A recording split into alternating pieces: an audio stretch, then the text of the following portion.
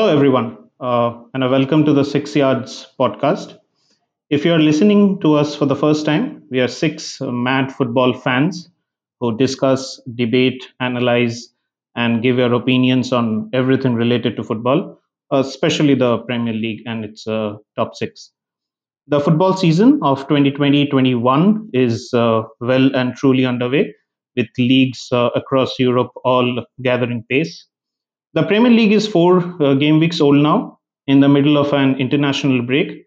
And what a crazy ride it has been. Lots of goals, shocking results, some weird drama, handball controversies, and much more. In the midst of all that, the summer transfer window, with its deadline day drama, just got concluded. And in our special episode today, we will look into that concluded transfer window for the big guns of Premier League and try to get a sense of what went down and whether it was a disaster or everything was just about perfect. We will also be shifting our focus to Europe, that is the Champions League, the Europa, with games starting in just about 10 to 12 days' time. The groups have already been announced, and we will talk about the hopes, aspirations, and what to expect from some of the major teams in the Premier League. And last but not the least, we will talk about a couple of teams in the Premier League who we think can create quite a bit of stir this season. Everton, can they be the dark horses and create havoc amongst the traditional top six? And Leicester, whether a repeat of their dream 2016 title winning run is actually possible again. To discuss all that on the show today, I would like to welcome Obro, Naveen, Sushant, Manan, KV, and Supreet. And my name is Shayan. I will be your host and moderator for the day. Right then, as promised, we will start off with the transfer window and with Liverpool, the last season's champions. Welcome, Obro. Welcome to the Six Yards podcast. Yeah, hi, Shan.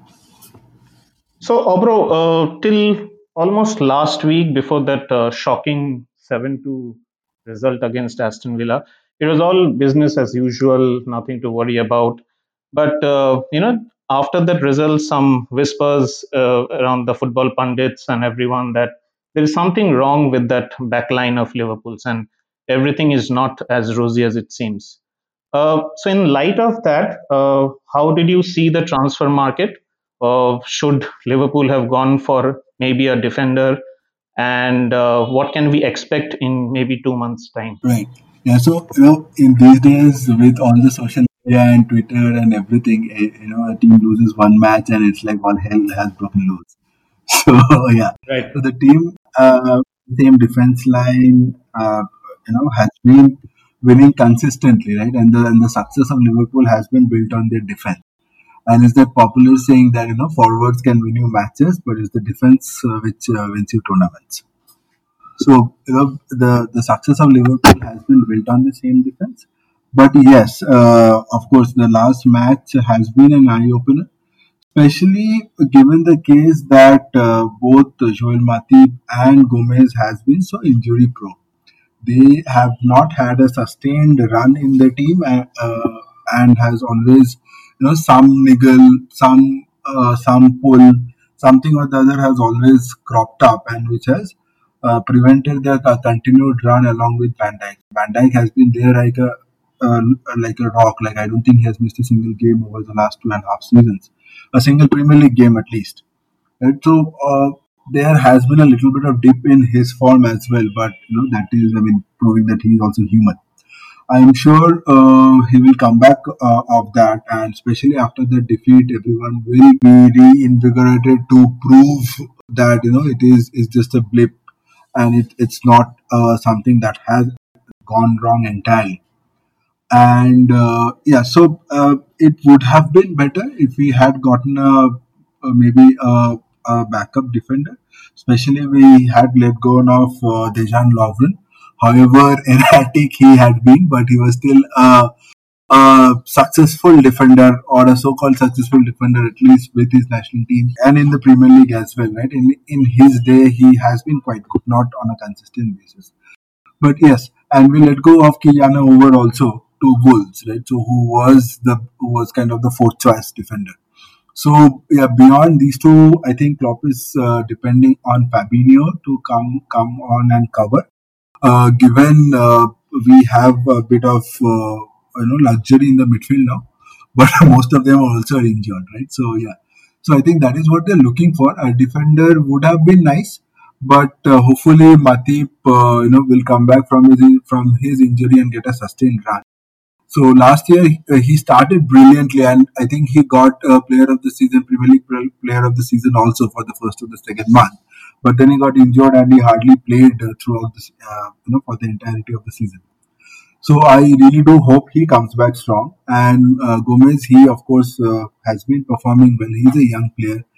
Yeah, I mean, it's also the system that needs to be looked at, not just pointing fingers at individuals with the high backline and everything.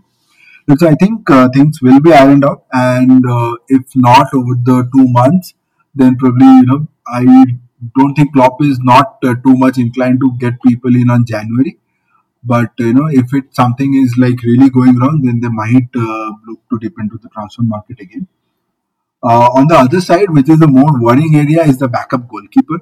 Yeah, so I think that is the more worrying area than the actual the defense line, because Adrian, after his initial success, does look mostly like a fish out of water in many of the cases, and it's clearly not suitable to the way that Liverpool plays with playing it back to the goalkeeper, and he gets flustered and he commits those mistakes. And so there is always a mistake that is there in him. So I think that is an area that Liverpool would like to address much quicker than getting a new defender. Right, bro. Um, and talking from defense to the midfield, Thiago Alcantara from Spain is already being touted as the most significant transfer acquisition in this market. Your general thoughts about him? Is he going to be the star-studded acquisition that Liverpool has hoped for? And what does he bring to the table? Yes, I definitely do hope, right, he lives up to the expectations, right, the huge expectation that has come with him. He has been successful in two of the world's biggest clubs, right? So there is no reason that he will not be successful in Premier League. So yeah, he does bring a lot of trickery, lot of confidence also along with him, right, in the midfield, and probably take the team forward, right, and bring in different styles of play with him. Building from the defense, those passes which can really help the speedy forwards that Mane and Salah is.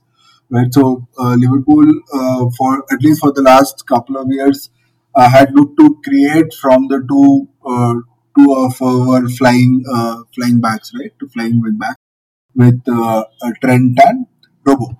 But teams are figuring that out, right, and they are like they're creating problems. They're marking them out, and especially when teams hit back, it's really impossible. It's at least in the last season we have seen that in a couple of cases it was really impossible to break them down. So I think Thiago comes in there, brings in that little bit of creativity which Liverpool probably was missing in their midfield, which was more industrious than creative. So I think yeah, that's the X factor that he brings in. Hopefully he remains fit. He also is known to be quite injury prone. So hopefully he remains fit and he develops that partnership with the midfield players, be it Anderson or Kita or Wijnaldum, right? There's that at least Wijnaldum is with the club for another year. Amidst all the speculation. So hopefully he is able to deliver on that promise, that huge promise that he comes with. Great, bro. A little, small point on Bobby Firmino, and I remember KV mentioning it on one of our previous episodes. How the acquisition of Diego Jota just absolutely went under the radar. Now, Bobby Firmino has always been an integral part of that forward line of Liverpool's, but if you look at his overall statistics, maybe the passes and assists and all are helping quite a bit, but he hasn't actually scored a goal in a long time. So how do you see that playing forward in this season? Was Jota brought in specifically keeping that in mind, do you see a much bigger role for Jota in the forward line, or how is it going to be? So I think specifically for Jota is more of a player on Mane's side, and Minamino is more a like to like player for Firmino. I think I mean definitely Firmino's form has gone down a little bit, right? And with him providing all the assists, I think the every time he gets the ball, he looks up at Salah or Mane whom to pass rather than trying to score. I think that itself has become a problem where he always takes that extra touch where he could have had a shot at the goal. So even in the last match, Aston Villa match, I think Salah provided one piece of a assist to him, and where he missed, right. So and it was, I think we were 2-2 at that time or 2-1 at that time. So if yeah, 2-1 at that time. He would have scored, maybe we would have seen a different match. It's a definitely, it is a little bit of worry for Firmino, though he is not known as the forward who go ahead and score a lot of goals. He's more about providing tracking back, providing those passes, breaking up the opposition build ups at the far end of the pitch, and providing those fast passes to Mane and Salah. But yes, it does impact, right? So when your forward line is not scoring, at least he needs to contribute in the goals as well. That does create a difference, right? Otherwise, there is definitely a gap. I think Minamino, he has been in quite good form from the preseason. It took some time for him to find his position, to settle down at Liverpool once he came in. But I think he has started to find his feet. He has been excellent in the cup games that he has played. I think he will get a run, maybe in place of Firmino. If not in the starting lineup, then definitely in the form of sub appearances. And if he's able to create an impact from the sub, then you never know, right? So he might get a continued run in the team. Right. Thanks, Obro. Thanks a lot. Don't go away. I'll come back to you in a few minutes' time for the your Merseyside rivals, Everton, when we'll be discussing about them. Sure, sure. From Liverpool, we move to the blue streets of Manchester, and we are going to talk about Manchester City with Naveen. Naveen, hi, and welcome to the show. Hi, Shine. Naveen, a lot of players being brought again, and a couple of interesting signings, and then people going out. Your general thoughts on the city's summer transfer market? Yeah, so I would say it was a pretty decent transfer market for City, uh, considering one of the main reasons is Ruben Diaz. I mean, he's just not another center back we were looking at. We were looking at Koulibaly initially, that didn't happen. But I have Right. no, sadness or anything that Diaz is in because he's expected to play the role Company played at the club. He brings that mentality and leadership to the back four, and his partnership with Laporte will be something really to look forward to because the match they played against Leeds, they looked quite decent, even though it was Ruben's first match. And yeah, though he was a bit costly, but it could turn out to be a great investment because he's just 23. I mean, he's younger than Ake, he's also younger than Laporte.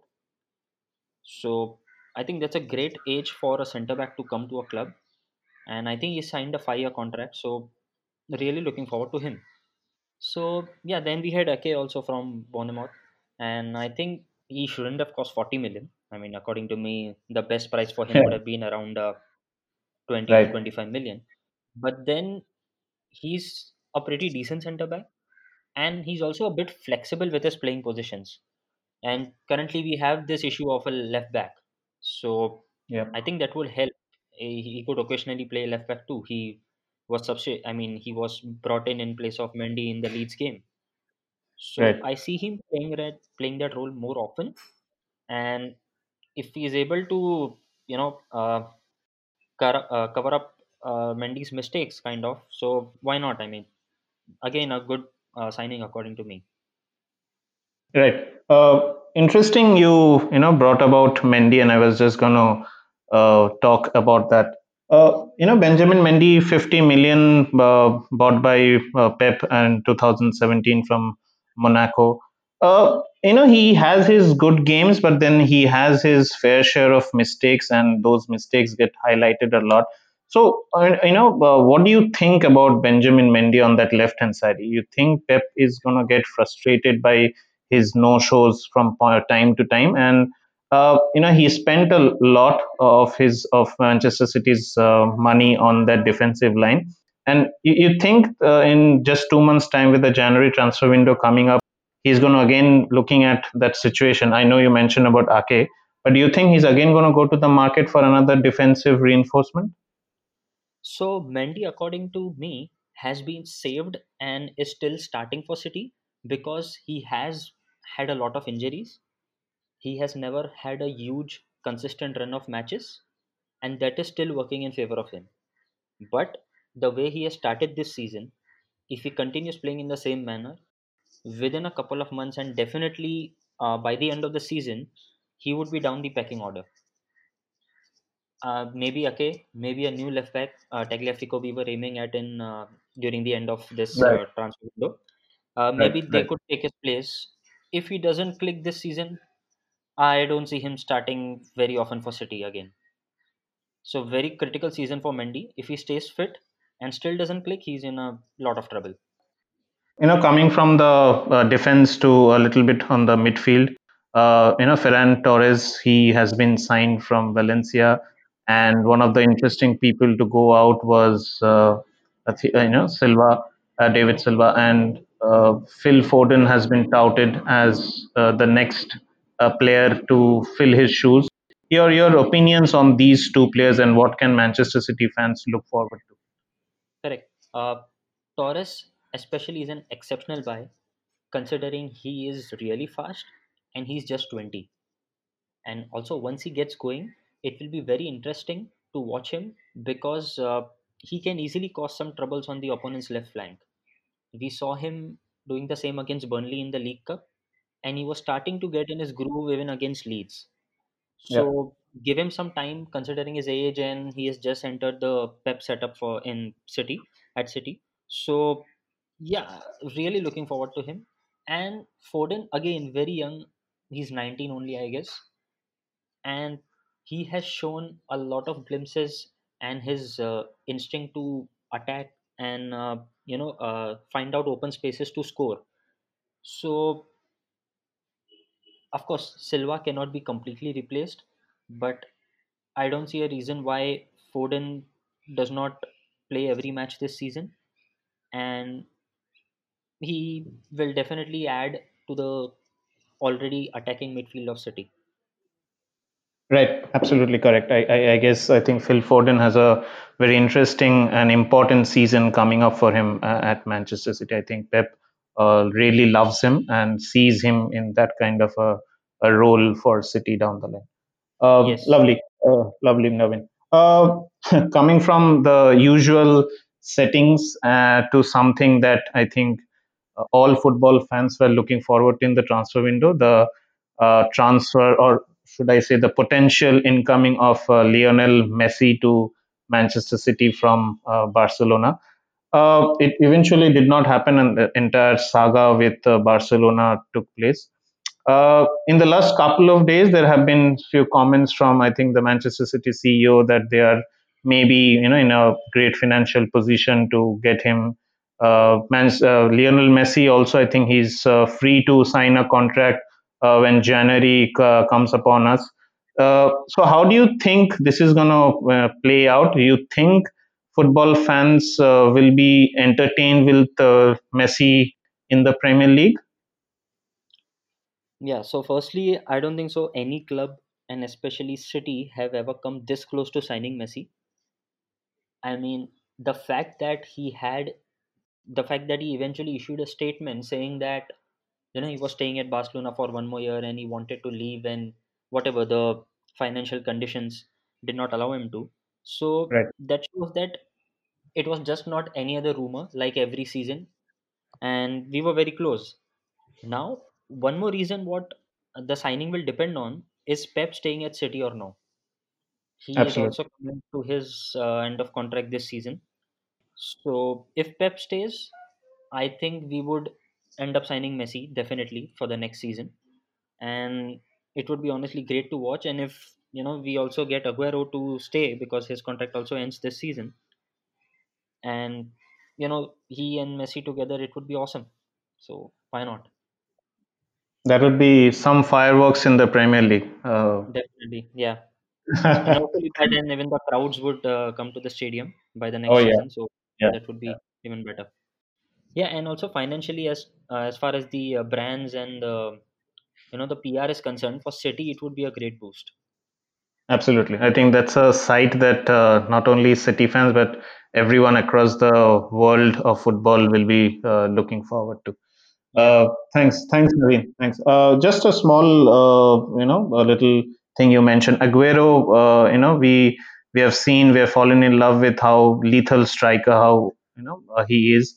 But you just mentioned about his contract coming up and with his frequent injuries. I know City has Sterling and Gabriel Jesus, but anything would be going through Pep's mind or the Manchester City boardroom's mind as to maybe replacing him or looking at potential players down the line to fill that void? Yeah, so I don't see City signing any costly striker to replace Aguero. Uh, right from the restart in the previous season, Jesus has been amazing. I mean, he's kind of playing even a better role than what Aguero usually plays. He's pressing a bit more and helping the other players a lot, along with that, scoring goals too. So, really looking forward to Jesus this season.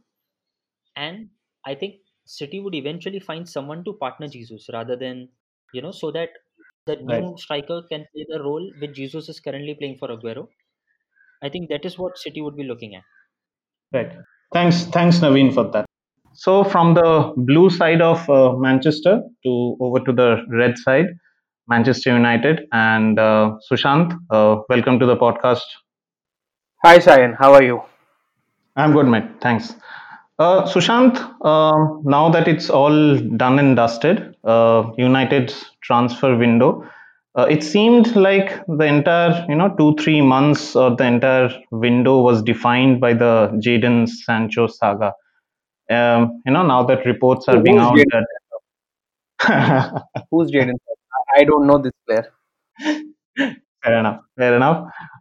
So there are suddenly reports in the last week or so that Ed Woodward pulled the plug on the transfer because it seemed that the entire valuation of Jadon Sancho would have gone up to maybe 250 to 60 million pounds and not the 120 that everyone was talking about.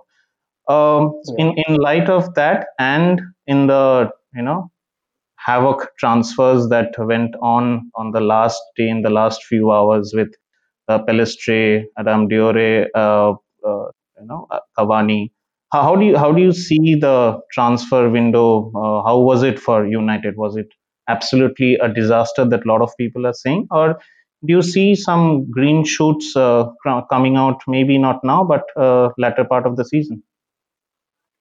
So I think it was mostly a disaster, right?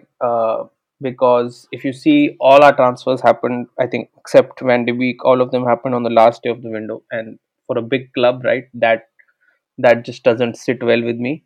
Uh, I think it was Sir Alex Ferguson who had once said that a good club, a well-run club, usually is sitting back and watching the drama unfold on the last day of the transfer window.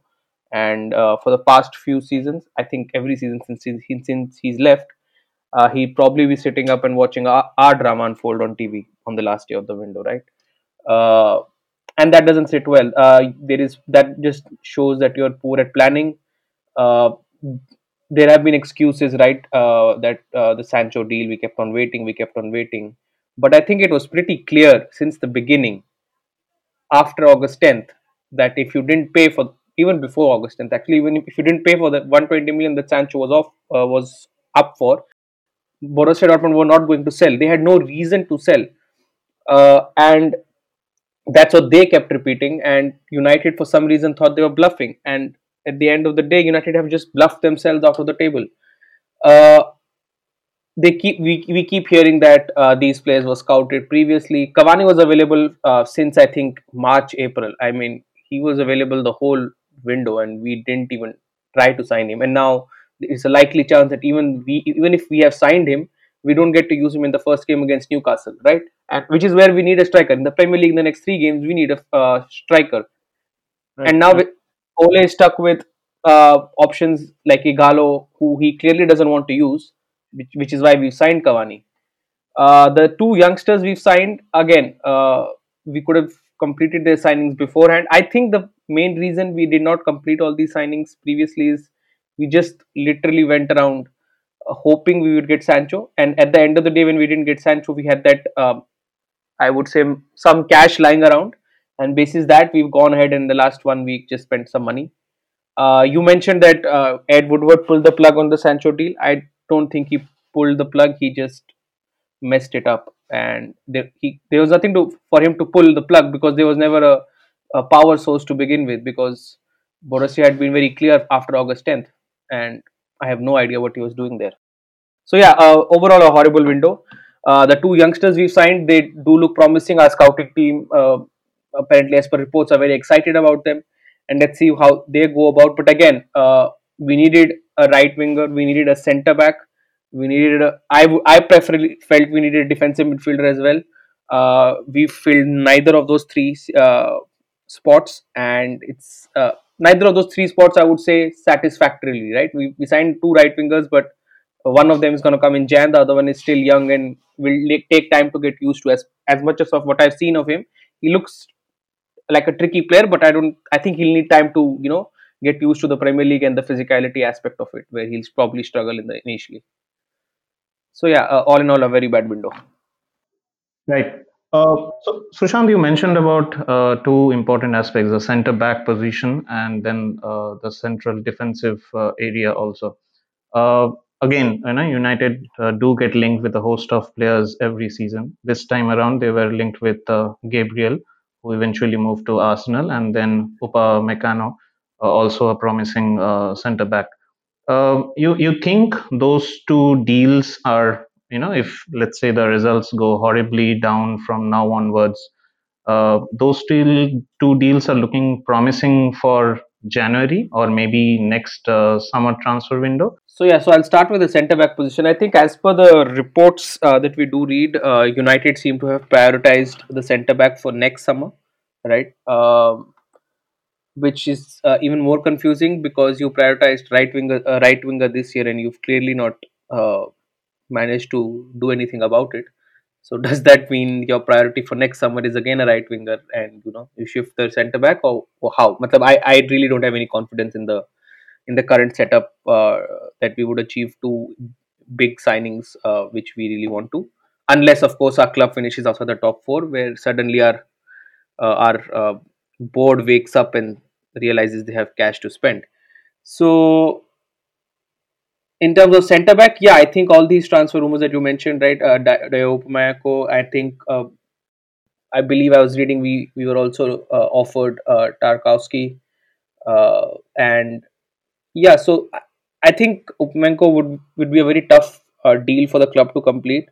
Uh, when I say tough, I don't mean to say that we shouldn't go for him. I think we should absolutely go for him, but tough in the sense that our club will have to challenge some competent clubs in the market, right? Who know how to do business. Uh, there were reports that we had even tried for Upamenko this season itself, but we'd offered money which is even less than his release clause for next year. Again, something that is baffling. There's another centre back which even Man City had tried to sign from Sevilla, right? Who's really promising as well. Uh, Koulibaly becomes available every window. Napoli tries to sell him, but I think because of his price tag, he's just not viable, right? So yeah, centre back, I think we will try. I'm not even sure who we will get. Maybe there is some 18-year-old centre back that our scouts have seen, who will come on the last day of the next window. So it's very tough speculating on that position. Right, Sushant. Lovely to hear from you. And I hope the clear pain in your voice, which was pretty evident, a little bit of it is taken away by those deadline day transfers that we have done, and things look up, or things look a bit bright for United in the remaining few months that we have. Okay, thanks, Sushant, for that again. Now, moving on from Manchester to London, and Manan, welcome to the show. Hey, Shayan. Manan, Chelsea, huge money spent on this transfer window. Some might say, they didn't get the chance last season after the ban and etc. A few lovely players brought in. We got to see a little bit of the Chilwell magic on the last game. Your general thoughts and opinions on how the market unfolded for Chelsea, and what can we look forward to? So, first of all, delighted with the transfer window. I don't think any Chelsea fan can have any complaints about the business being done by the club. We have perfectly, I mean, I shouldn't say this, but we have perfectly exploited the market we have currently. And we've addressed key areas that needed refreshing and an injection of quality. And to go alongside it, we also made a vanity signing in Kai Havertz. So I think Roman Abramovich is well and truly back. We have, like you mentioned, we had a ban last season, and we've excellently used the money generated from player sales for Hazard and Morata and the loan army, of course. So while the primary focus from the media and the rival fans would be on the 200 million plus monies being spent, the actual net spend is very much respectable. So I think it's been a fantastic window. Couldn't have asked for more, Shan, to be very honest. Okay, great. Anand, I think you mentioned about Kai Havertz and Timo Werner, and we are 4 game weeks into the Premier League season. There is a little bit Mhm. of whispers and murmurs in the social media and everywhere that maybe Kai Havertz and Timo Werner are not doing enough on the pitch. The little trickeries, the passes, the runs, they are all well and good, but maybe apart from the hat trick and apart from the first debut goal for Werner, they haven't done much as should be expected. Now, is that a growing case of concern amongst the fans, and especially for Lampard? How do you see that part of the field being addressed, and what is the general opinion? I think it's a little unfair, to be very honest. If you look at the first two games starting, let me start with Timo Werner. If you look at the first two games, he won penalties in both those games. Yes, he should have probably taken his chances better. There's always room for improvement for all players. That goes out for all players, not just him. But to say that he hasn't been a success, or he should be doing more. Yes, he should be doing more. Everyone should be doing more. But let's be honest, we are 4 games into the season. So if anyone is out there making judgments on the basis of 4 performances, I think better reserve them for the end of the season. Second thing on Havertz, again, if you look at that, yes, first game against Brighton he was a little bit poor. uh, Liverpool was a completely different dynamic. He had to be sacrificed after the absolute brain fart of Andreas Christensen. And in the third game and the fourth game, I think he was absolutely great. Not, I mean, you can see he assisted Hudson-Odoi for the second goal against West Brom, and he won the fourth penalty against Crystal Palace. So I think he's doing it his bit. Obviously, it's not easy coming from a different country to settle in to move into a different culture, and moving to a leagues as probably taking its own toll as Premier League. So it's not easy, but we are, like I said, we are 4 games into the season. So I would reserve my judgments until the end of the season, to be very honest. Great. And Manan, we talked about this on our last podcast, and the back four or the back five of Chelsea, which was still a long time a pain point for Lampard. How do you see that formation? Azpilicueta, Zuma, Thiago Silva, and Chilwell starting with Mendy in the goal post. You see that as the preferred lineup with Champions League coming up and the thick of games, or Do you see there's going to be variations? How do you see Lampard playing with that back four or five?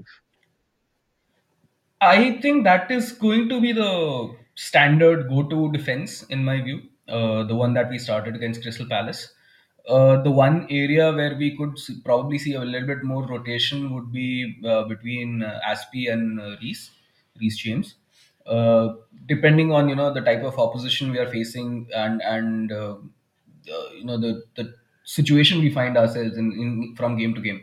I think those two will be rotating. Otherwise, I think the back, at least the three of the back four and the goalkeeper should remain constant, in my view, barring of course suspensions and injuries. That should be the way to go because we look quite settled.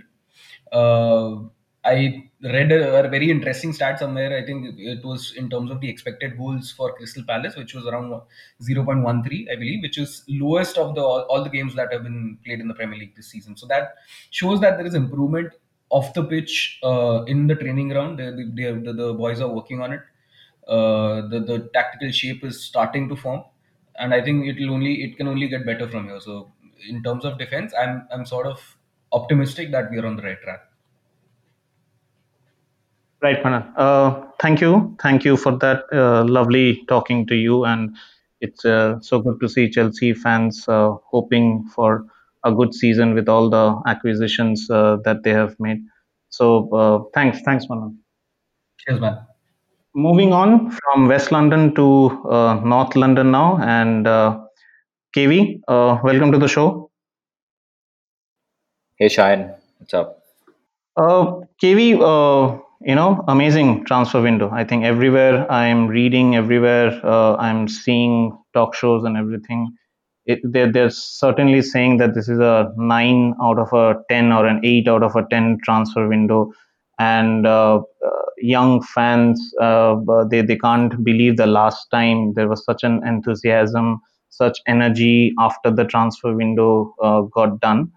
You really think this has been almost a perfect transfer window with everything that has gone about Tottenham Hotspurs, and what do you think will be the road ahead?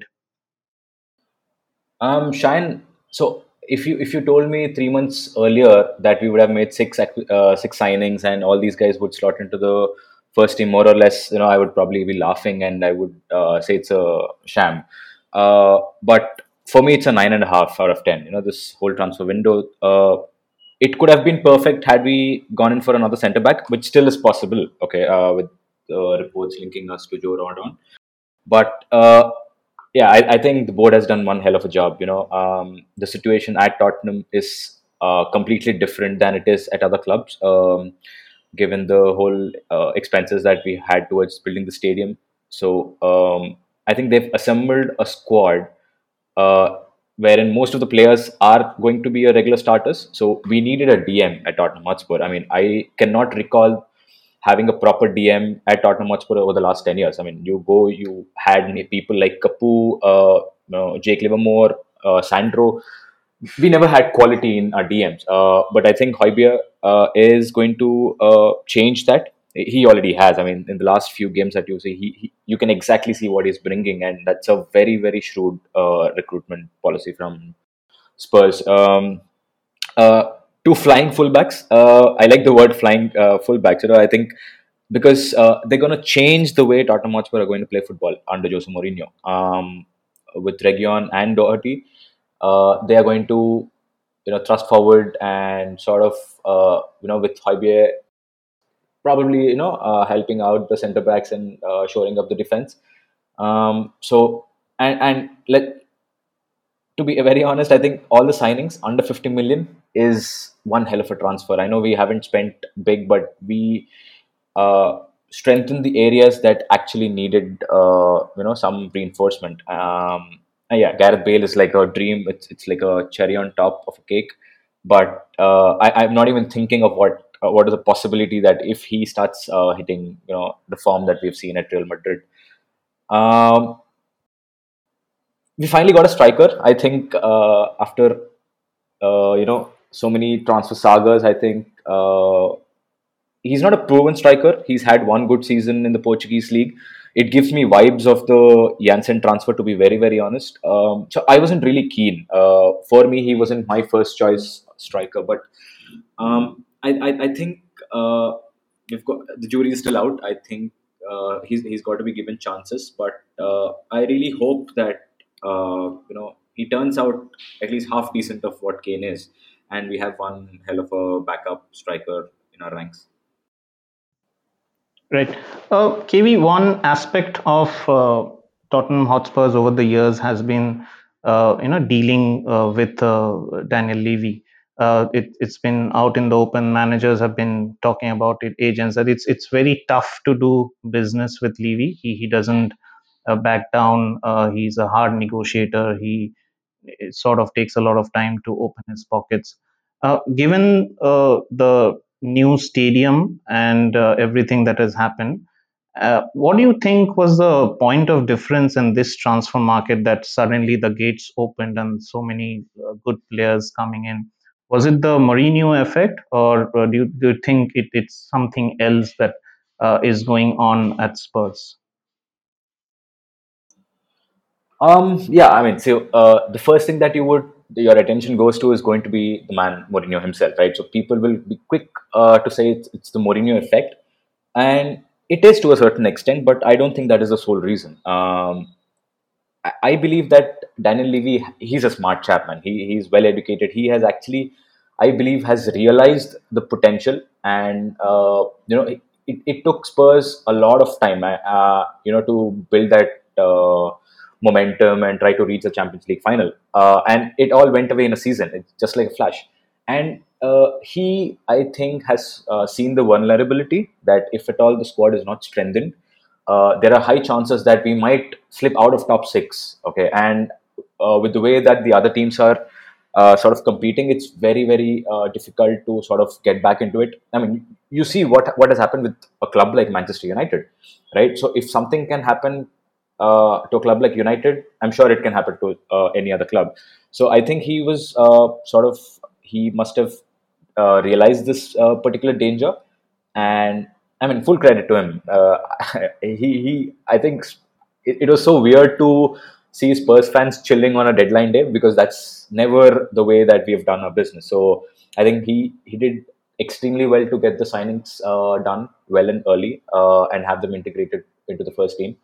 So yeah, I think uh, fair play to him.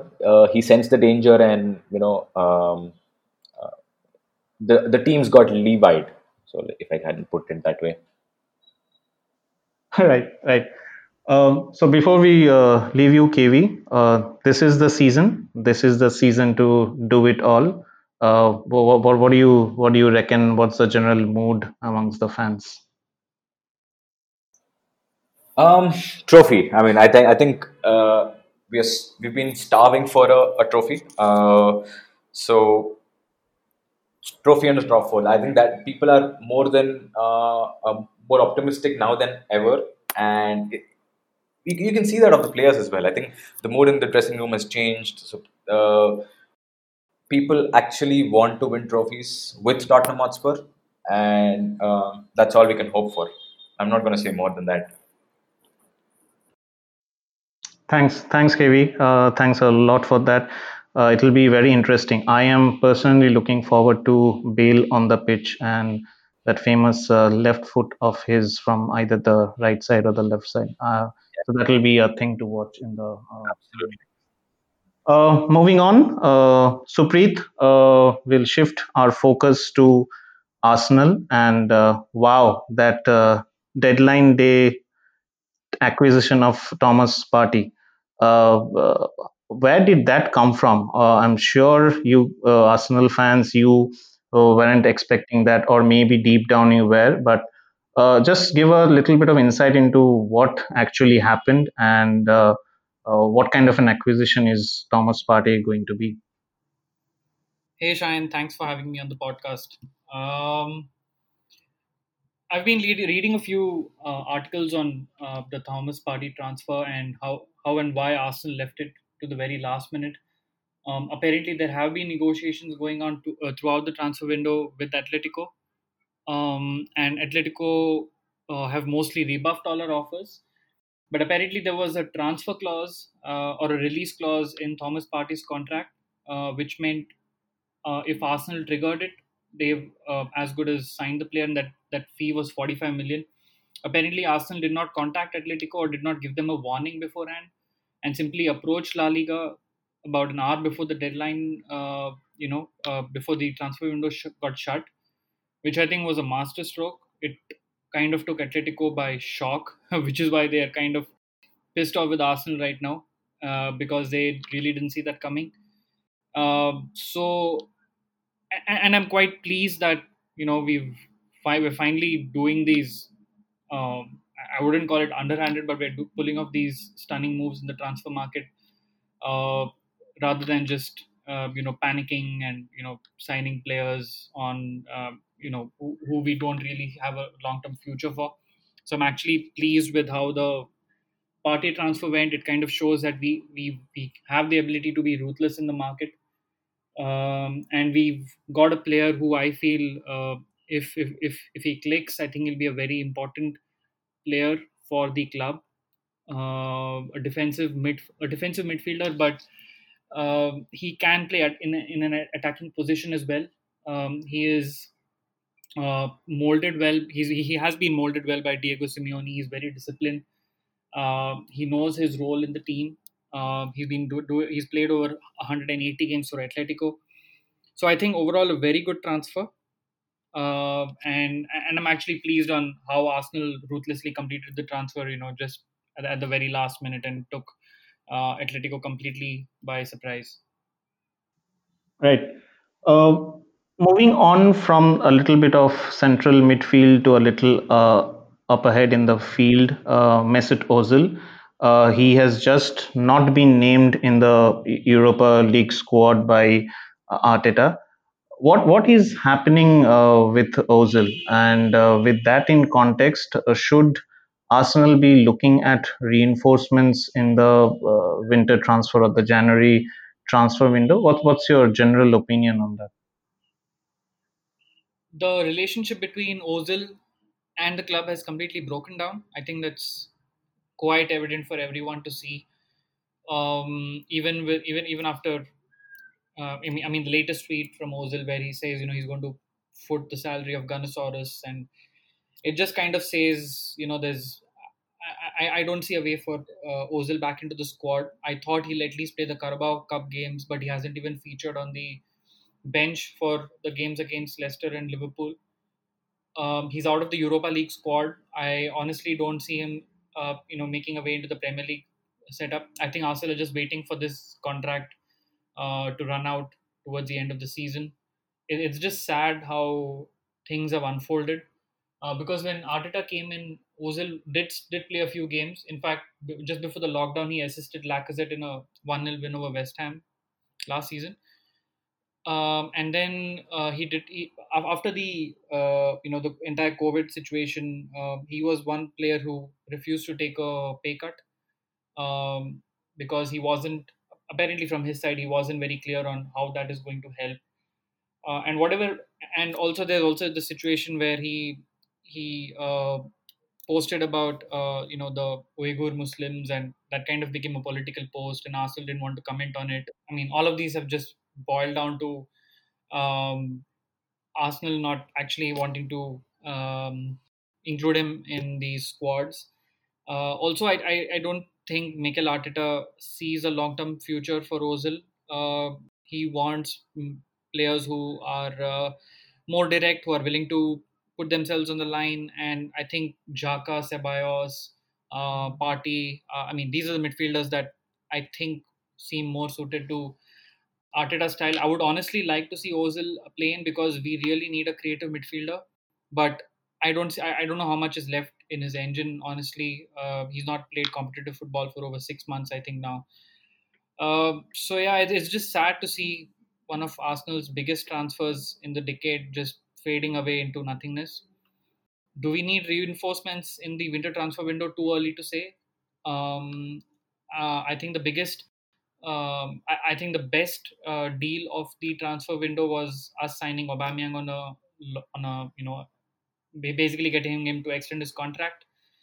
I think it's too early to say how things are going to pan out. I think Thomas Partey is going to eventually start most of the games alongside Xhaka.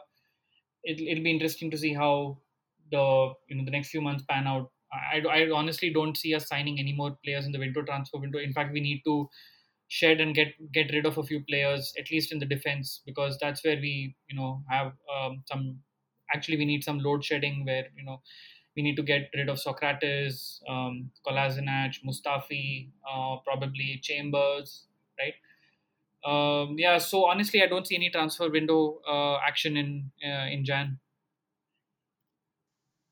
Right. You mentioned about Aubameyang, Supreet, and that was obviously a very important part of Arsenal's activity in the transfer market. But the other part, I think, was the defensive acquisition of Gabriel, which was also an important part that Arsenal were looking forward to. How do you think he has shaped up in the very few games that he has played? I have been very impressed with him.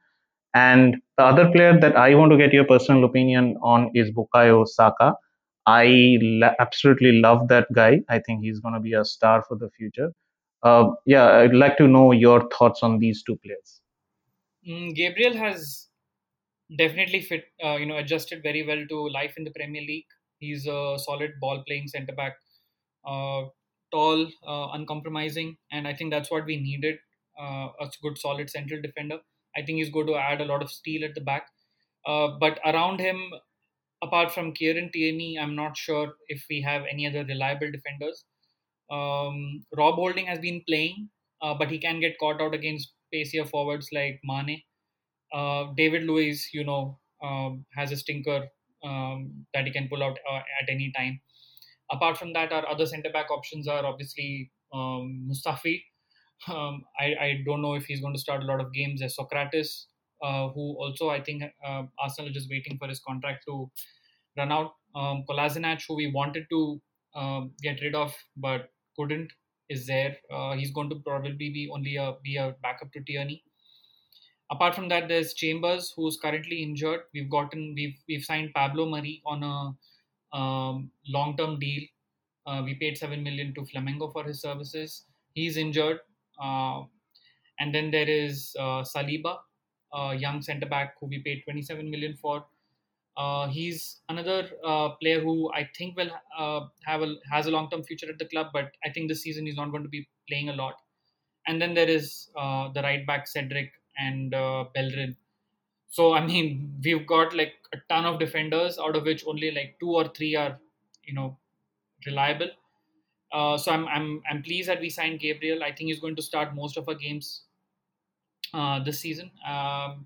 Coming to Bukayo Saka, obviously he was one of the best young players in the league last season. I'm really impressed with how he's taken this opportunity and just proved that he can play at the top level.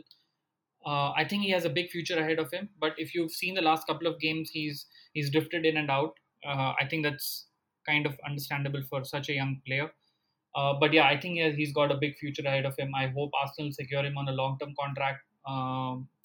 Obviously, not throw around obscene amounts of money here because he needs to be level-headed. And also Maitland Niles alongside him, two young players who I think, if Arsenal can secure their futures, have big careers ahead of them. Right, Supreet. Thanks a lot. Thanks a lot for your time. We'll come back to you in the later part of the episode. Okay, then that brings us to an end of the transfer market or the transfer activity that went on this season. We'll shift our focus, as we had promised, to Europe, and first of all, with the Champions League. I'd like to bring back Obro, Sushant, Naveen, and Manan. Guys, the draws have been made, and the first set of games are due to start around the 20th, 21st of this month. Obro, looking at Liverpool's Group D, Looks like a pretty interesting group with Ajax, Atlanta, and Milan. What are your hopes and aspirations as a Liverpool fan from that group and in general about the Champions League? Yeah, so yeah, it should be goals galore with the teams that we have. Yeah, especially with Atlanta and Ajax. But then it should not be a problem from a Liverpool standpoint, right? So I think Ajax after their heroics a couple of seasons back, they have lost most of their players, right? So most of the players have moved on. I think that has been their model, right? Developing young players and then moving them on into the more wealthier clubs of Europe. I won't say more famous clubs of Europe. Yeah. So I think at Atlanta they have been playing brilliantly, absolutely brilliantly over the last couple of seasons. So it should be interesting. But yeah, from a Liverpool perspective, I think it should be quite all right. I mean, we should not face or we should not struggle at least, to get through to the next stage. Any interesting matches to look forward to? I know everyone's gung ho about the Liverpool Ajax one, especially because of the style of play. But do you think Atlanta can spring a surprise given how they did last season, and how would a Liverpool Atlanta game be for a neutral supporter? Yes, yeah, I think personally the Atlanta game would be much more difficult or interesting for Liverpool and for the other supporters as well, because they are quite a strong team as compared to Ajax, right? So I think that will be a more interesting match to look forward to than the Ajax match. Though Ajax definitely, they have unending source of new talents coming up, right? So you might never know. You might discover a few new, discover a few new names coming up for this season in the Champions League. They might spring a surprise, but at the current stage, I think Atlanta would be a more difficult opponent for Liverpool. Right. Thanks, Abro. Manan, Chelsea Group E seems like a pretty straightforward group, and the dynamics surrounding it. Uh, what are your opinions? I think apart from Sevilla, it looks like it's going to be a walkthrough for Chelsea. Yeah, I mean, personally, I'm delighted. We got away with one because we could just as easily have drawn Real Madrid, Bayern Munich, or PSG. So yeah, definitely we have a relatively easier group. I mean, obviously we have to give all due respect to Sevilla. They're a wonderful side, although they've lost a couple of key players. But if I'll be extremely disappointed if we don't top this group. To be very honest with you, we've got a good. I mean, the Champions League gods have been with us, and we should utilize that to the maximum.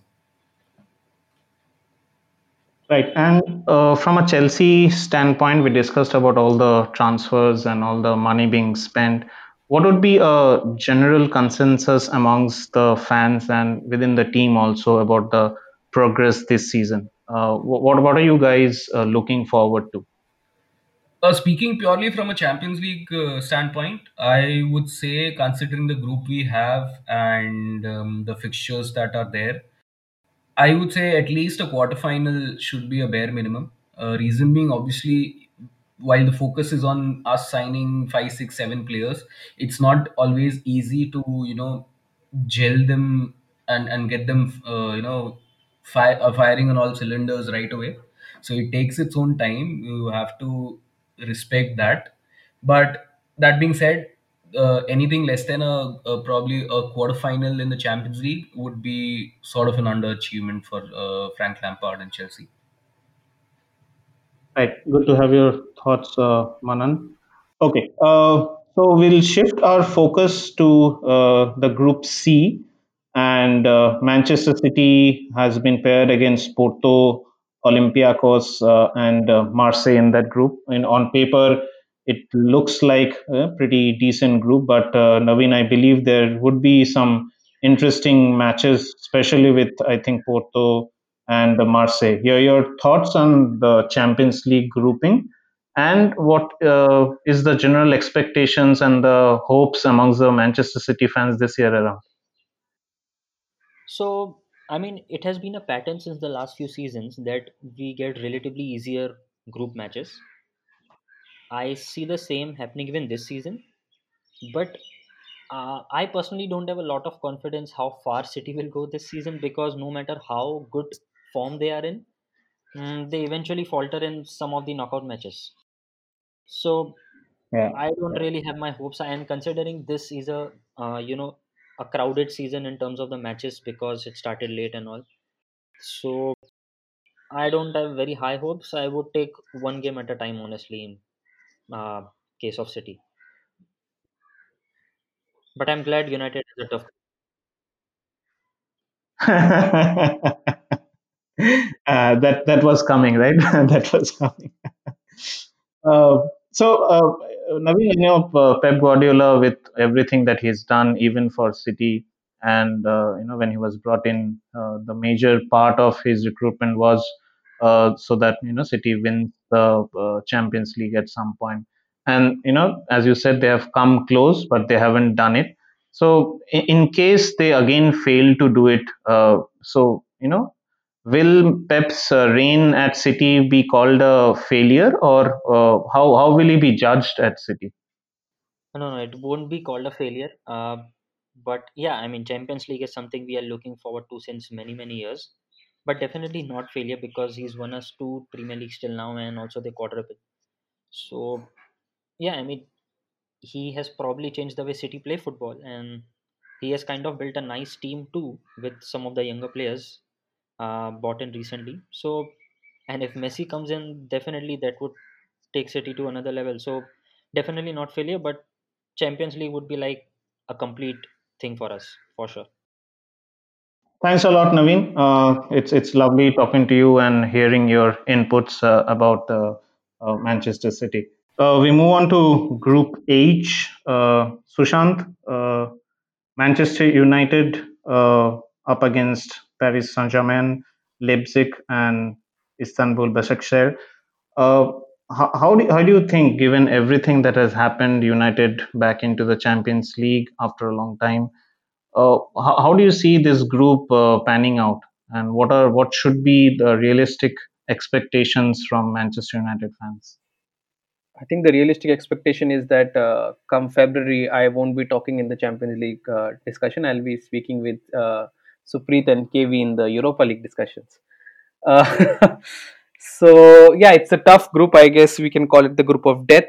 That is there, right? The PSG game would be very interesting, especially considering now that we've got Cavani as well. So there's a little bit of added history there. Plus, 2 seasons back when Ole managed to earn his job literally with the win against PSG, right? Uh, I mean, it could be ironic that the two games against PSG could eventually lead to his sacking this time as well, considering everything that's going around right now, right? So yeah, the realistic expectation would be that we somehow finish second. That would be a hope, not a expectation, I think, because I think PSG will top the group. United would be fighting with Leipzig for second. We'll have to wait and see how have Leipzig recovered from losing Timo Werner. Uh, Maybe Upamecano does well and we then regret signing him, not signing him, or we are pushed into signing him early. I would hope for the second option. But yeah, my expectation is Europa League. I'm still hoping we can somehow snatch second. Current form dictates we can't. I think that's a pretty brutal and honest opinion about how the state of affairs is with the club and how the team is performing in on the pitch right now. Thanks, Sushant. We'll just jump into the Europa League now with Tottenham Hotspur and Arsenal both in the Europa League this time around. Supreet, I'll come to you first. Group B, Arsenal playing against Molde, Dundalk, and Rapid Vienna. General consensus on the group, how you have been paired, and what to look forward to? Honestly, nothing to look forward to. I just hope we get all the 18 points, because anything less than that means we've underperformed. Seems to me like we've gotten a very easy group. Even if we play a B team, I feel I think we should still qualify from the group, if not get 18 points. Right? I don't think there's any excuse if you don't qualify to the knockout phase. Right. The current team, Supreet, with all the new acquisitions and how Arteta has changed or trying to change the structure and how Arsenal play. You think the this team is ready for Europe or the Europa League? And what is the honest expectations from Arteta when it comes to Europe and Arsenal? I think the team definitely has it in them to win the Europa League. We came close, rather, we came close by going to the final in 2018 and then getting beaten by Chelsea. Sorry, that is 2019. And last season we just crashed out after I think we lost to Olympiacos, if I'm correct, right? So yeah, I think we have the squad to go into the progress well into the later stages of the Europa League. But I think the focus for Arteta right now is to finish in a top four position. I think that's always going to be top priority for this season. Europa League on win on the way would be great, but we want. I wouldn't pin a lot of hopes on it, given that the squad needs to remain fresh in order to compete in the Premier League. And just an important aspect, if Arteta does deliver the goods this time around and Arsenal goes on to win the Europa, will this amongst Arsenal fans be considered an even bigger result than the 03-04 Invincibles feat? Not at all. I don't think there's anything that can top that. Unless Arteta can win us the Champions League in the next few seasons, I don't see any other event actually topping, winning the uh, Premier League unbeaten, right? Yeah. Right. Thanks, Supreet. KV, will come to Spurs now, and Group J, Tottenham against Ludogorets, Lask, and Royal Antwerp. How do you see the group, and how do you see Spurs' chances in the group? Shine, two things. First, the team names are not like Wi-Fi passwords anymore, and we don't have to play a single round fixture in order to qualify. Uh, but I think we still have to travel to Bulgaria and Austria. Looking at the kind of squad that we have two full squads that can compete in any of the competitions. So given that, I don't think qualifying should be an issue. In fact, we've got to top the group and move on to the later stages. But as you can see, there is a lot of talk among all football fans that Spurs are genuine challenges for the Europa League. With I think the big teams, if you consider, we have Roma, Napoli, AC Milan. I know they barely scraped through the qualification round, but they still are considered to be one of the big guns. We have Roma. We have Bayer Leverkusen and Arsenal. So I think these are going to be the big guns, and there is a genuine belief that Spurs can actually go through and go all the way.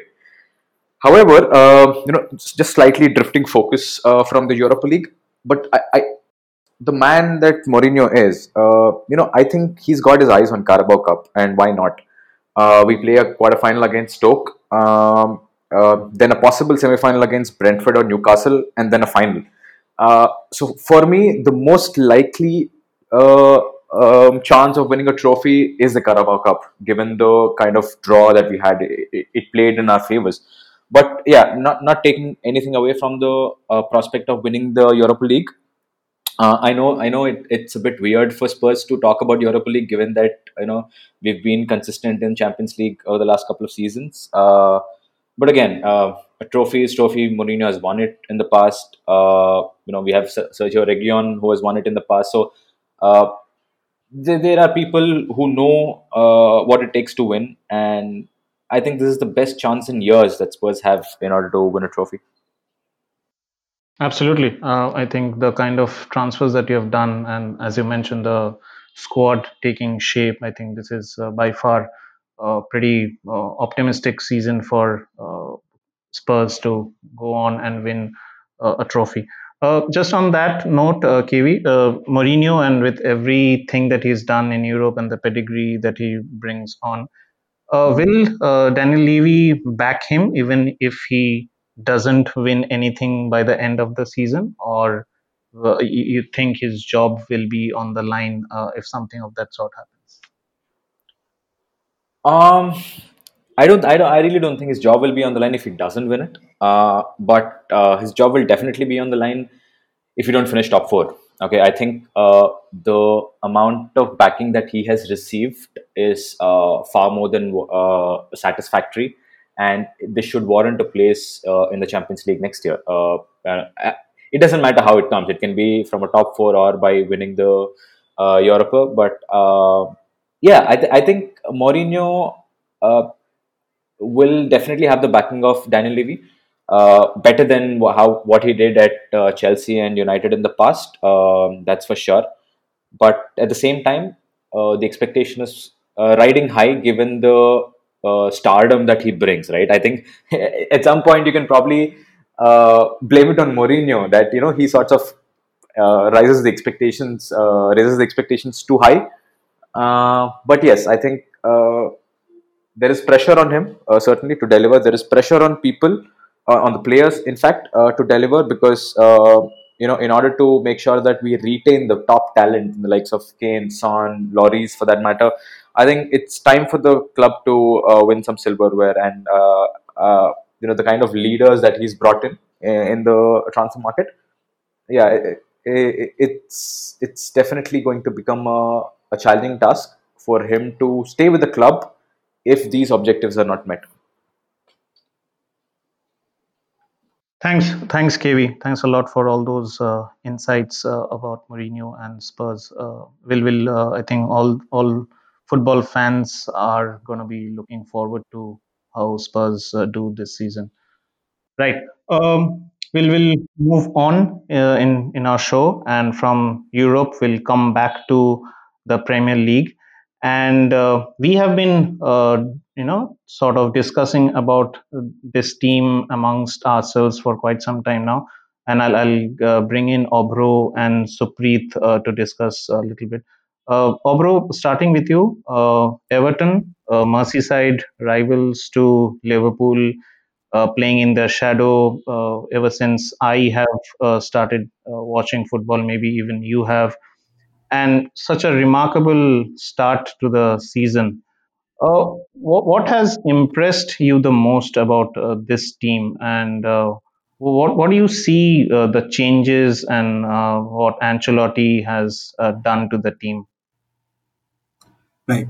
Yeah. So, from a first of all, from a neutral standpoint, it is always good to see new teams coming up, right, in the league, and the league being much more competitive. We have seen Leicester coming up, and then there have been other teams as well. So, from that perspective, it is obviously great. A new team is coming up.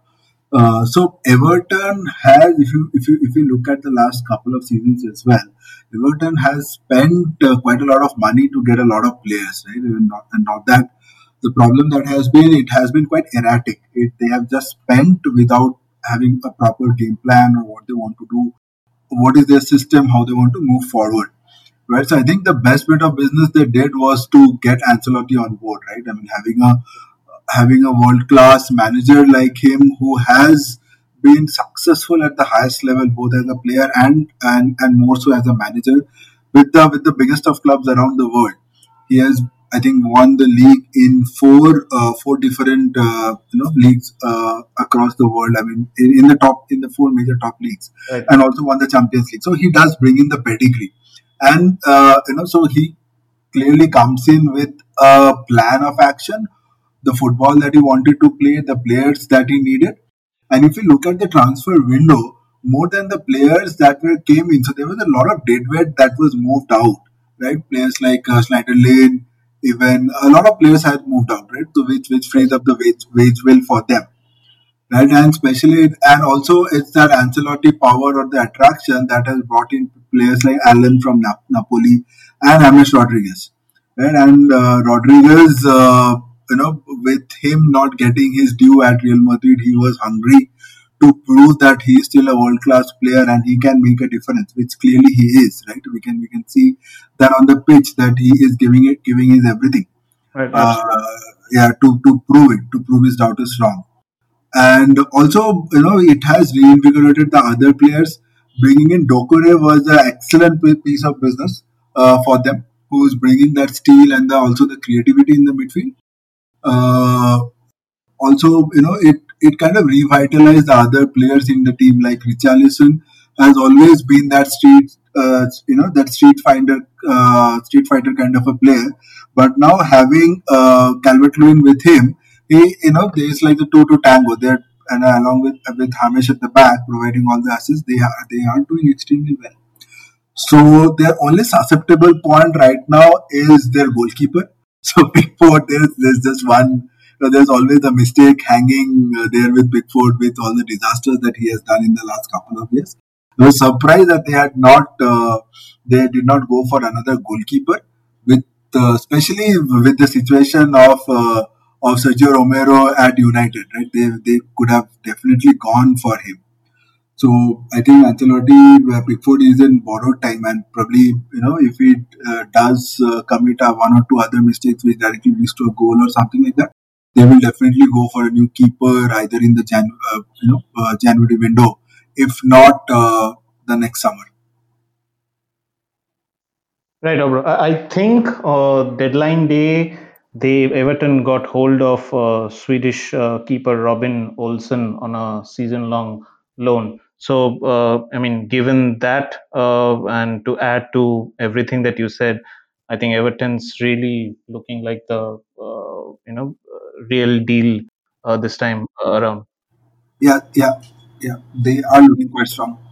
Right. So, Obro, Everton with how they are playing, or rather how they have played, and the midfield being so strong, you think it's a serious title contention for Everton in 2021, or this is after maybe 30 odd games or 38 odd games, this is all going to go away.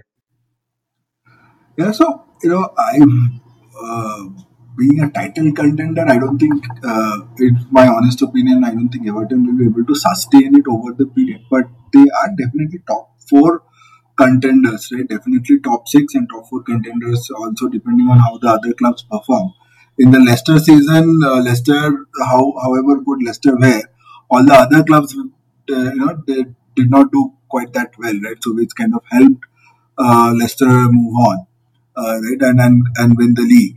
But in this season, and here at least the other clubs, I mean Chelsea with all the reinforcement, Liverpool, the team that they are, even with Spurs, having such a wonderful business, Arsenal with Arteta, coming in, and not talking about United again.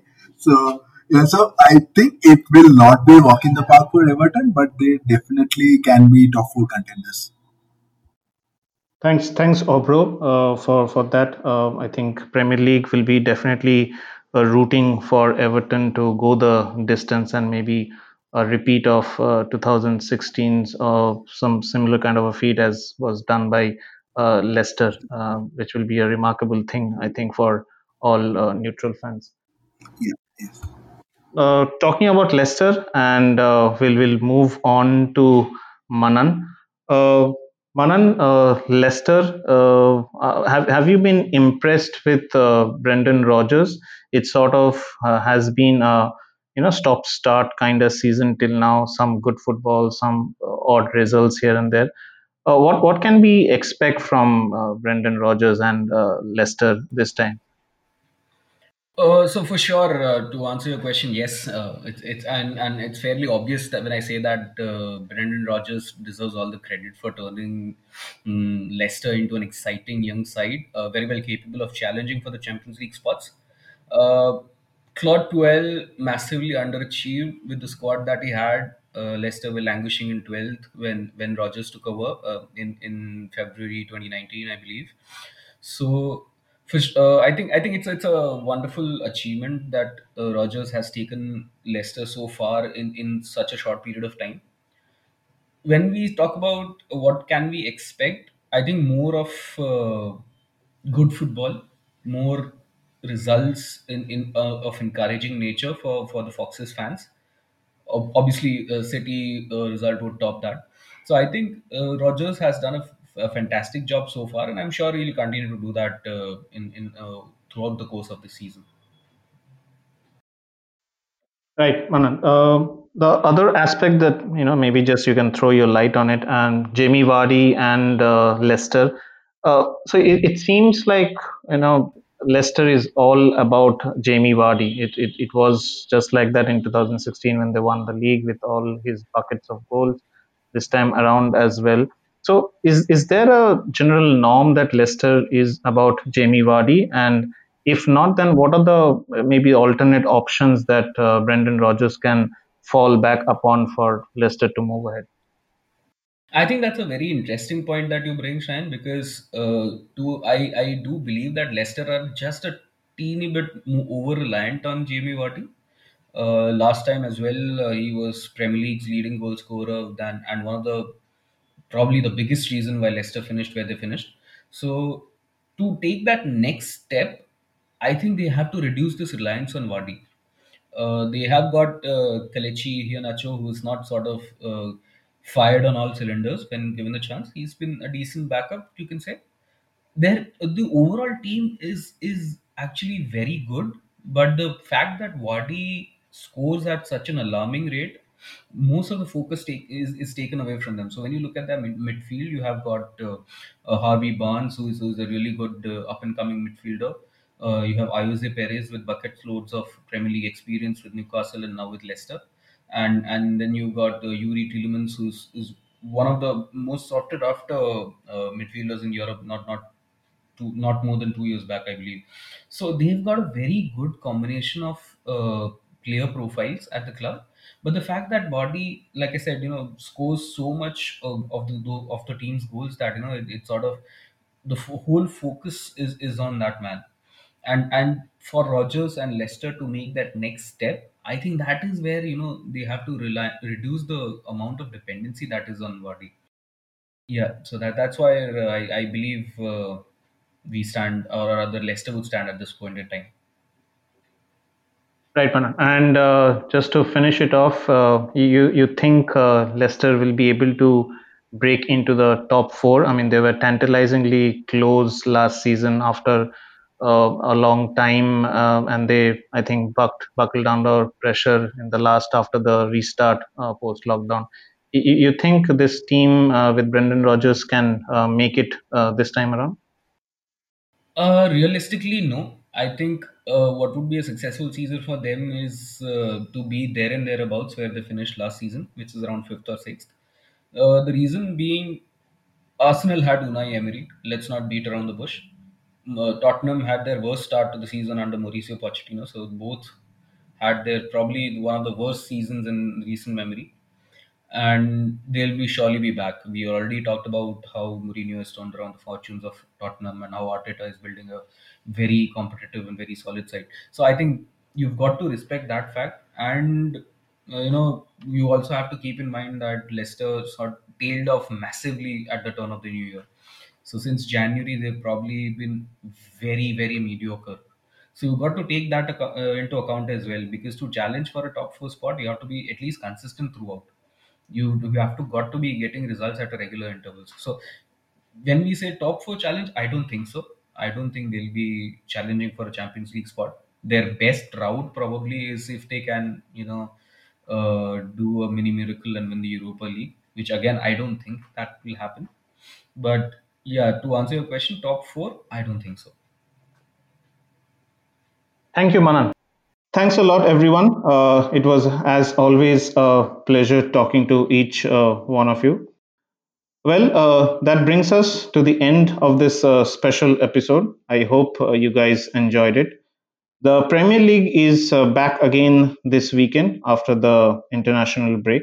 So, lots to look forward to, and we are certainly very excited about it.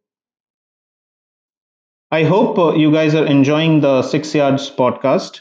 Hit us up on our social media channels, Instagram, Twitter, at the 6 Yards Pod.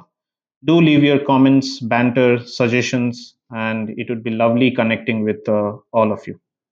Till then, stay safe, wear a mask, and watch lots of football. Goodbye.